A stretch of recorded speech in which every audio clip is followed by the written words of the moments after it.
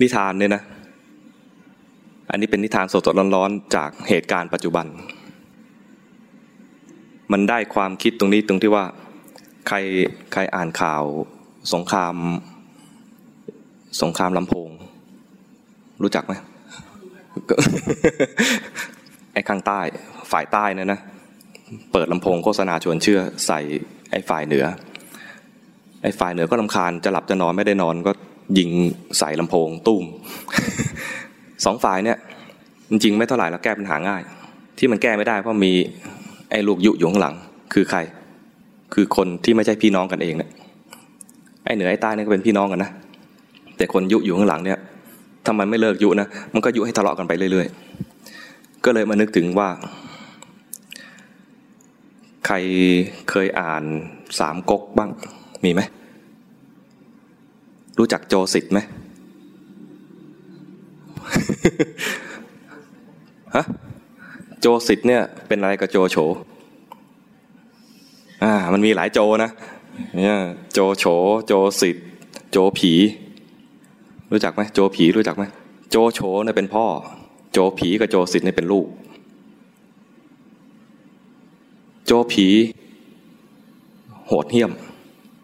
โจผีเมื่อกี้พูดโจผีป่ะโจผีเนี่ยโหดเหี้ยมเป็นลูกนะเป็นพี่ของโจสิทธิ์เนี่ยเป็นคนมีปัญญาแต่ปัญญาแสดงออกในทางเจ้าบทเจ้ากลอนโจโฉพอแก่ตัวก็รู้ว่าจะต้องอะไรจะต้องตายในไม่นานก็คิดว่า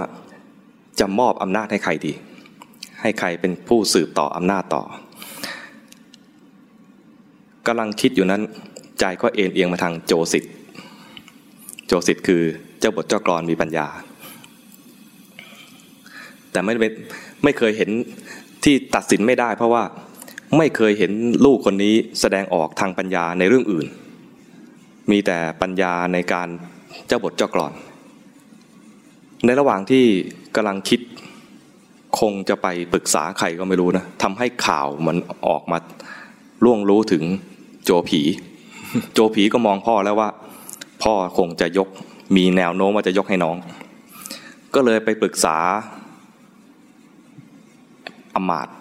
เขาเรียกอำมาตย์ว่าไม่รู้นี่เรียกแบบไทยๆผู้หลักผู้ใหญ่นักการเมืองในเมืองจีนเขานะในยุคนั้นปรึกษาแล้วเขาเรียกได้ที่ปรึกษาดีที่ปรึกษานั้นก็เลยไปปรึกษาต่อกับโจโฉปรึกษามาก็พยายามเทคะแนนให้กับโจผีในที่สุดก็เลยมอบให้กับโจผีขึ้นมีอำนาจแล้วก็คิดจะกำจัดโจสิทธิ์งงไหมเนี่ยมีตัวละครไม่มากนะมี3โจเท่านั้นแหละโจโฉนี่รู้จักกันดีใช่ไหมโจโฉตกลงตายมอบให้โจผีผู้เป็นพี่เห็นว่าน้องเนี่ยเคยเป็นแคนดิเดตแล้วต่อไปเนี่ยไม่แน่ว่าไอ้ขุนนางทั้งหลายที่ถือหางหรือว่าเชียร์โจสิทธิ์เนี่ยมันยังจะเชียร์อีกหรือเปล่าเพราะฉะนั้นถ้าน้องยังอยู่เนี่ยนะเป็นอันตรายกับเราก็เลยตอนนี้มีอำนาจแล้วเรียกน้องมาได้ข่าวว่ามีปัญญามากแต่งกลอนเก่งให้เวลา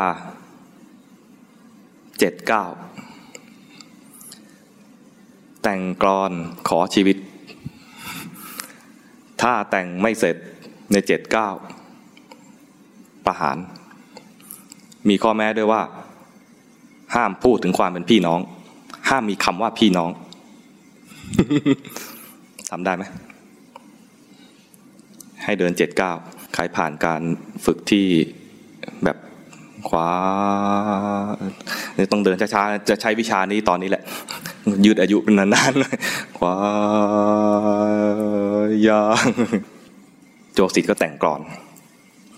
เป็นภาษาจีนปกติใช่ไหมควรจะเป็นอย่างนั้น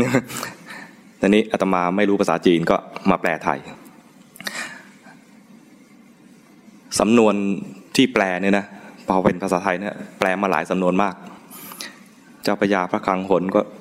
เป็นสำนวนหนึ่งยาขอบก็สำนวนหนึ่งหลายๆคนที่แปลในส่วนนี้นะแปลกันไปหลายๆสำนวนสรุปแล้วก็คือเถาถั่วรู้จักไหม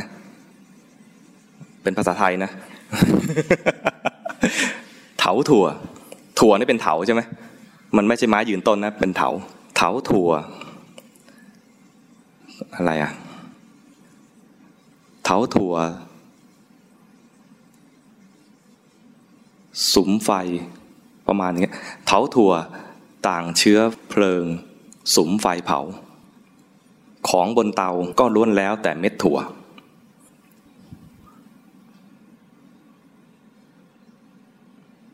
มันอะไรต่อระทมเป็นว่าอาตมาว่าเองก็แล้วกันนะอาจจะสำนวนไม่เหมือนกับที่เขาแปลนะระทมเศร้าระงมร้องเสียงระรัวถั่วหนอถั่วร่วมรากเง่าเผากันเองคมไหมแจ๋วมากเลยเนาะตกลงโจผีฟังแล้วฆ่าไม่ลงแต่ลดโทษให้เหลือแค่เนรเทศออกไปนี่คือเรื่องที่พออ่านข่าวพี่น้องเหนือใต้เขาจะทำสงครามกันเนี่ยมันคือถั่วเถาเดียวกันรากเหง้าเดียวกันคนหนึ่งไปอยู่เหนือคนหนึ่งมาอยู่ใต้ด้วยอุบัติเหตุทางการเมืองระหว่างประเทศแล้วก็มาผิดใจกันผิดใจเพราะใครก็ไม่รู้แต่ว่าจริงๆแล้วที่สุมไฟกันอยู่เนี่ยไอ้ที่ถูกเผาเนี่ยคือเถาถั่วไอ้ข้างบนก็เป็นเม็ดถั่วแล้วก็ทั้งสองฝ่ายก็มอดไหม้ไอ้คนที่ได้กินก็คือคนที่เอาถั่วมาคั่วได้กินหรือมาต้มได้กินไปมันทำร้ายกันเองนี่คือการเปรียบเทียบที่อะไรมีชื่อเสียงเขาเรียกว่ากวี79มันก็ไม่ใช่เฉพาะทางโน้นใช่ไหมทางเราก็เป็นเหมือนกันเกือบไปเหมือนกันใช่ไหมเราเกือบไปแล้วก็ไม่ใช่เรื่องของข้างนอกด้วยในใจเราด้วย ในใจเราเนี่ยนะมันจะผุดอะไรขึ้นมาแล้วก็ทำร้ายตัวเองเหมือนที่หลวงพ่อเคยเปรียบเป็นแมงมุมโง่ๆเคยเป็นไหม แมงมุมโง่ๆเนี่ยนะก็คือถักทอใยแล้วก็มาพันตัวเองแล้วไปไหนไม่ได้ตาย พวกเราเนี่ยนะจะตกเป็นแมงมุมโง่ๆก็คือว่าผุดเห็นอะไรแล้วมันผุดกิเลสขึ้นมานะแล้วไม่รู้ทันกิเลสนั้นก็โตขึ้นจนครอบงำเราแล้วก็อยู่กันอย่างเงี้ยกิเลสก็ดับไปนะกิเลสตัวใหม่ก็เกิดขึ้นกิเลสตัวนี้ดับไปกิเลสตัวใหม่เกิดขึ้นเราอยู่กันมาเนี่ยคนปกติทั่วๆไปที่เขาไม่ปฏิบัติธรรมเนี่ยเขาก็กิเลสเกิดกิเลสดับกิเลสเกิดกิเลสดับแต่กว่าจะดับไปเนี่ยพันคอตัวเองซะแทบตายมันคล้ายๆเถาถั่ว มาต้มถั่ว